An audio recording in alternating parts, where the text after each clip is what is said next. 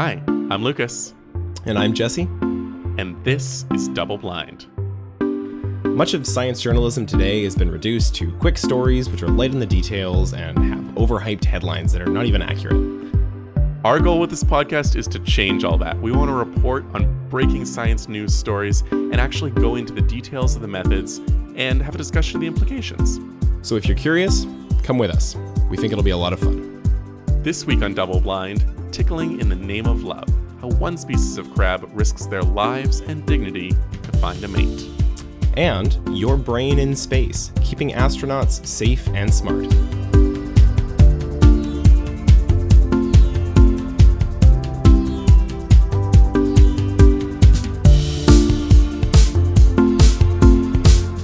Jesse, why don't you start us off? All right. Well, so this story I found absolutely adorable and really quite funny. All right. This is from a paper that was published in a journal called Parasite, which I didn't even know existed. That's an awesome journal. Yeah. They actually just steal stories from other journals. It's very meta. But no, this is an actual journal. It's a real scientific journal. And this is a paper that was published about a species of crab in New Zealand called the New Zealand pea crab. Okay. And it's a very small little crab, which is, unsurprisingly, a parasite. These crabs live alone inside shellfish, and they feed off of them and their food in order to survive. Okay, so just to get all our terms defined, what's a parasite? Well, in this case, it's pretty much that. A lot of us have heard of a symbiotic relationship, which is where two organisms benefit from each other. A parasitic relationship is where the parasite feeds or benefits off of its host, who is actually harmed by the relationship usually. Okay, so it's good for one but not the other. Yeah, exactly. In this case, it's quite great for the crabs because they get this safe home inside of an oyster or mussel or a clam. Okay. But the perhaps the mussel in question actually loses some of its food and in some cases has some of its insides eaten. So that's not really so fun. Oh. So I said oysters, mussels, and clams. These are bivalves is the type of organism that these crabs live inside. So it's been a mystery for a long time as to how these pea crabs actually find each other to reproduce because they live alone inside of these mollusks. Okay, and I guess the mollusks don't go visit each other very often. No, not usually. So it hasn't really been known how they find each other in order to actually find a mate. But using infrared cameras, these researchers in New Zealand were able to observe the males adventuring out from the mussels that they live in the middle of the night. Okay. And this was a pretty big deal because they don't normally leave their hosts. They're usually pretty happy in there. But obviously, in order to reproduce, they're going to have to leave at some point. So what the researchers saw is that these male crabs would find mussels that contain the females, and then they'd start to do something absolutely bizarre. So for up to 4 hours, these little crabs started rubbing and tickling the same spot on the mussels with their legs and pincers. Okay, yeah, sure. So you can imagine these tiny little crabs that are hanging onto the outside of a mussel and quite literally, tickling and rubbing it. All right. Tickling its shell or trying to get into the crack between the two shells? Yeah, a piece of the opening where the crack is. So on average, the crabs tickled the same area for around 200 minutes. Whoa. Which, for context, is about the runtime of Lord of the Rings, The Return of the King. That is a lot of foreplay. Yeah, that's a long time. Well, it's not foreplay because they're not trying to reproduce with the mussel. Right. What they're trying to do is get at the female who's living inside the mussel. Right. I don't know what to call that, but it's a lot of it, whatever it is. Yeah, that is a really long time. Yeah. Interestingly, they spent about 50 minutes on empty hosts. So they'd try for a while at some mussels that didn't contain any females. So they can't tell if there's a crab in there. Yeah, it's obviously not super clear, but they'd usually figure it out relatively quickly. Within an hour of pointless tickling. Right. But once they found a host, so a mussel or oyster or whatever, that actually had a female in it, they didn't leave it. So at some point they detect the scent or whatever it is, and they stay there, and they keep going until it gets open. Until it opens up, exactly. Right. So what's the purpose of the tickling here is the obvious question. Yeah.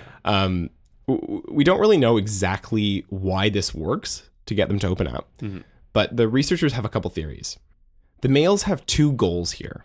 Firstly, they want to get the muscle to open up so they can get inside to get to the female. But secondly, and possibly more importantly, they want to avoid getting crushed to death by the muscles. They can do that? Yeah, as it turns out, the muscles actually can move pretty fast. And if they detect the crabs entering them, they will often snap shut and crush these crabs to death. Oh.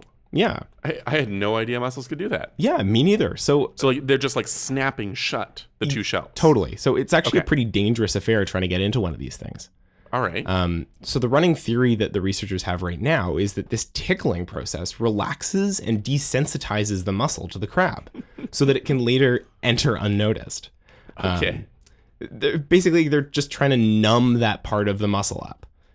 Kind of like when you go to the dentist and you get... Right, a local anesthetic. Yeah. Yeah, so that you don't feel, the drill rooting around in your teeth. We think it's the same basic premise with these muscles. Okay. Yeah. So this is a pretty cool sort of nature, you crazy kind of thing. Yeah, a little bit.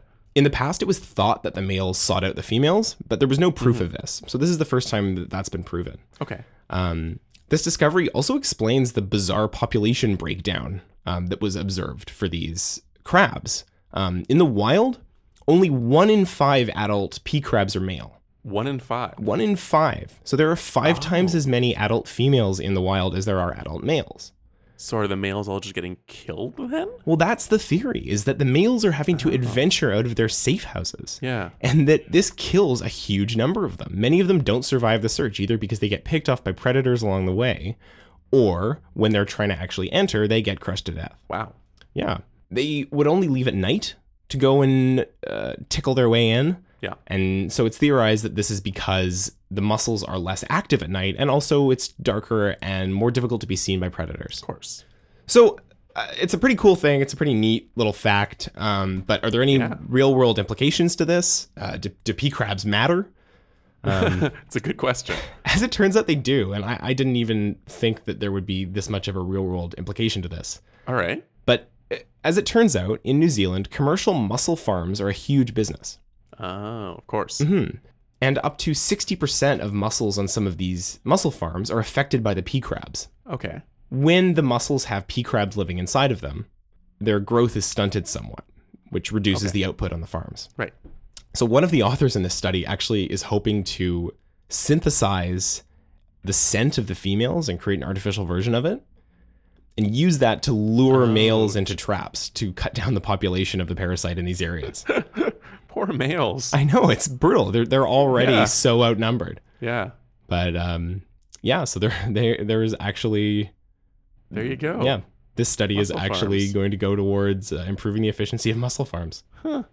If you're eating mussels in New Zealand, do you like open up a mussel or open up 60% of your mussels and have like a crab crawl out? Well, they're considered a bothersome pest in New Zealand. But I've heard, and I have not confirmed this, I've heard that in some countries, opening up a mussel and finding the pea crab inside is actually considered lucky or a delicacy or... Yeah, so there's maybe some benefit to having them inside. There you go. It's really interesting. Yeah, a bizarre bit of nature. And if you go online, and we'll put the links to this in the show notes, you can actually watch a video of this crab hanging on to a mussel and just tickling the hell out of it. No way. I got to watch that. Yeah, it's really crazy. Is it actually like 2 hours long? I assume that you can theoretically watch a 4-hour-long version of this. Don't forget, 4 hours was the maximum time this was observed. Right. But no, this is just a short clip on the website. Gotcha. Yeah.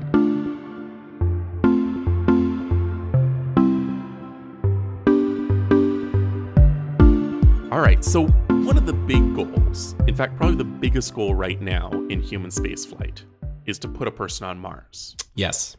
Right? And this is something we're hoping to do within the next couple decades.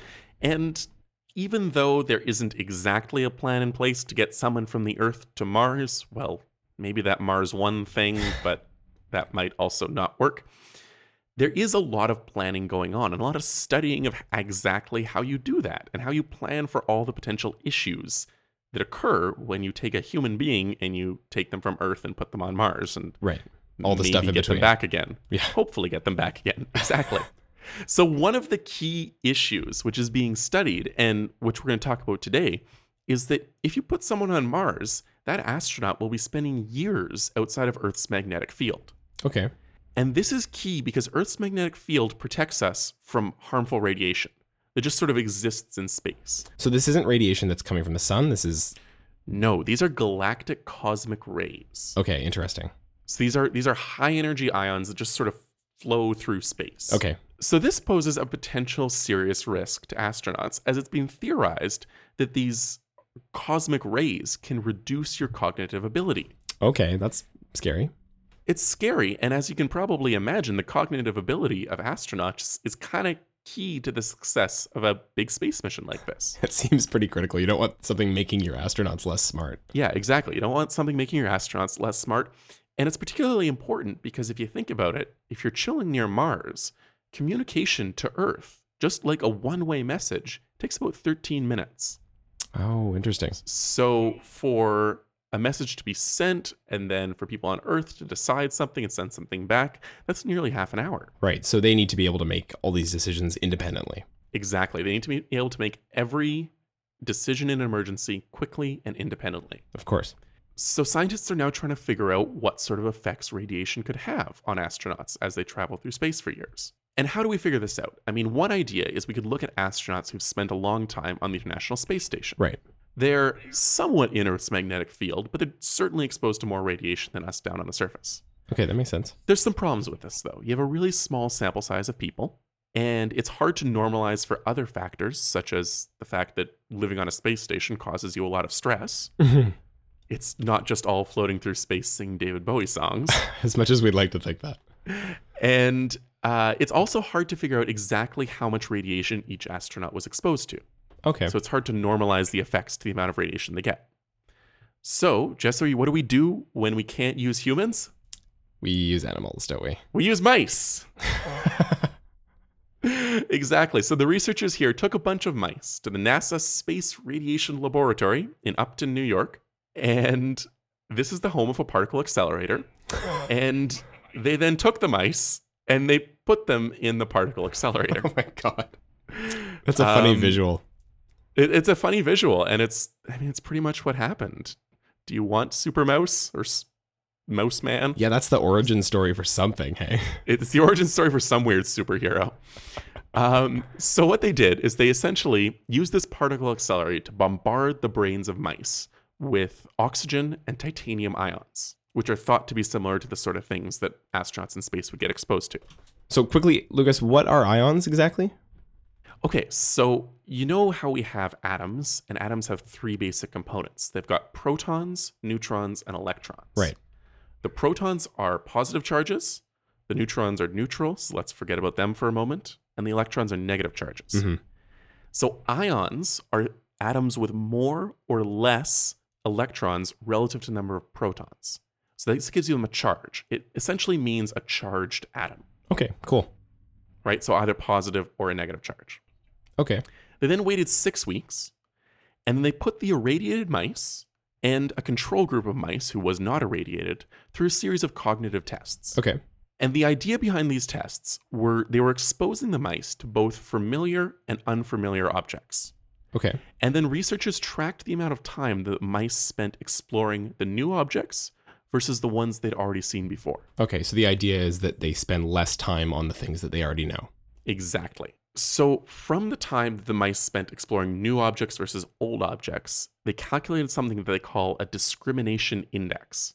So this is essentially just the fraction of time exploring new objects relative to the fraction of time exploring old objects. And the researchers found a very clear relationship. The mice who were exposed to more radiation had lower discrimination indices, in fact, about 9 times lower than the mice in the control group. So that means that they were spending more time on the stuff they already knew. Exactly. They were spending less time on the new objects relative to the familiar ones. Okay. So the researchers interpreted this decrease as a decrease in the recognition of familiar objects and a decrease in the ability to retain spatial memories. Wow, that's a scary result. It really is, isn't it? So once again, being, mice researchers, after testing, they took slices of these little mousy brains and they scanned them with microscopes to look at the structure of the neurons. They actually reconstructed the structure of the neurons using 3D modeling software. Oh, holy cow. Which created these really cool figures in the paper, which kind of look like trees. Interesting. Yeah, all these branching neurons. And the researchers found that there was a distinct decrease in neuron complexity with exposure to radiation. So that means there were, in these tree-like structures, there were fewer branching points, and there was overall shorter length of the neurons. So that's definitely growth is being stunted. And they also found that what they called spine density was lower in the irradiated mice. And spines look like these little buds coming off this branch-like structure. These are little dead-end neurons. Okay, so this isn't the spine in your back. These are brain spines. These are little brain spines, exactly. I was confused by that too when reading the paper. Okay, cool. So previous studies have suggested that these could play a really essential role in storing memories and transmitting signals along neurons. So the number of these little bud-like structures in the mouse brains were reduced. Mm-hmm. And what was particularly interesting is the number of spines present correlated really well with the discrimination index on the tests when the mice were alive. Okay, so what does that mean? So it means that the mice who ended up having more spines in their brain did better on the tests. So, I mean, in terms of what we should take away from this, the researchers say that the eventual goal with research like this would be to be able to predict which people descend into space, to predict how people will react to radiation exposure based on some measurable parameter. That's really interesting. So the idea that some astronauts are actually predisposed to being more resilient to the radiation. That's the idea. Now, the authors describe this as a, quote, significant challenge. Essentially, they haven't figured out how to do it yet. But their best thought so far is that correlation between spines in the brain and performance in the tests. Wow. So the thought is a correlation like that could be something that could be used in the future to help figure out which astronauts descend. Jeez, because that could be a really significant problem for long periods of travel and stuff. Absolutely. I mean, there's potential solutions that have been discussed. People have talked about building spaceships that can shield from radiation better. Right. There was a crazy design of a spaceship which had this huge layer of water all around the hull. Oh, I think I saw that. That's incredible. Yeah, I mean, it's really a tough engineering challenge because any of these big radiation shields are heavy. Really heavy. You can't just throw one of those big lead bibs you get when you go get an X-ray over a spaceship. You can't do a lead bib. You can't do a bunch of water. Yeah, that's a lot more fuel you're going to use getting to Mars. Wow, that's a scary concept. Yeah, it really is. So, I mean, the next steps is they're going to try to work on those correlations to try to figure out if you can tell how people will react to radiation. And they also caution that they need longer term studies to figure out if these changes in the brain, these physical changes, are indeed long lasting. Right. Because they only test over 6 weeks. Yeah. So do you think this is going to hinder the progression of manned Mars missions? Or is this something that we're just going to hope the technologies come along by the time we actually go to Mars? You know what? I think the sort of people who volunteer for a mission to Mars probably don't worry about this. Yeah, that's quite possible. I don't think it's going to hinder us at all. But it's something we should plan for if we can. Oh my God, yes. Exactly. Huh. Wow, thanks a lot, Lucas. That's a really interesting story. No problem. What a strange. Yeah.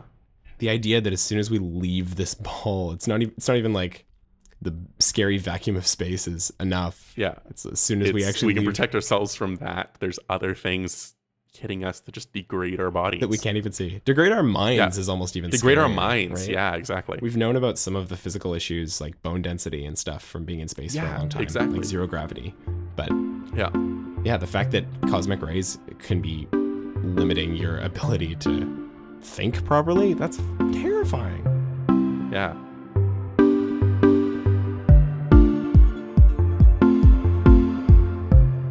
Okay, well, that's all we have for you this week. We'll have links to all of the studies we discussed and more in this episode's show notes. You can find those at doubleblindScience.com. We hope you've enjoyed our adventure into exploring these two stories. Check back next week.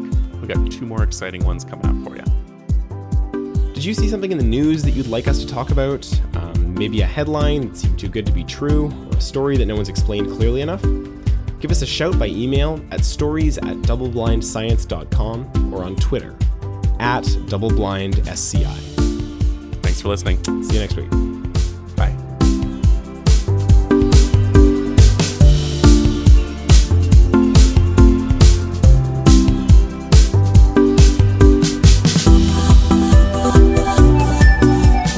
Yeah, I would say there are no parallels to human dating here. Okay, just checking. Yeah, maybe if you go over to your girlfriend's house and you tickle the front door for a while, that would be the closest Just tickle analogy. the front door. Yeah, until it opens up. Yeah. I don't know. It's a stretch. Give it a shot. I'll let you know.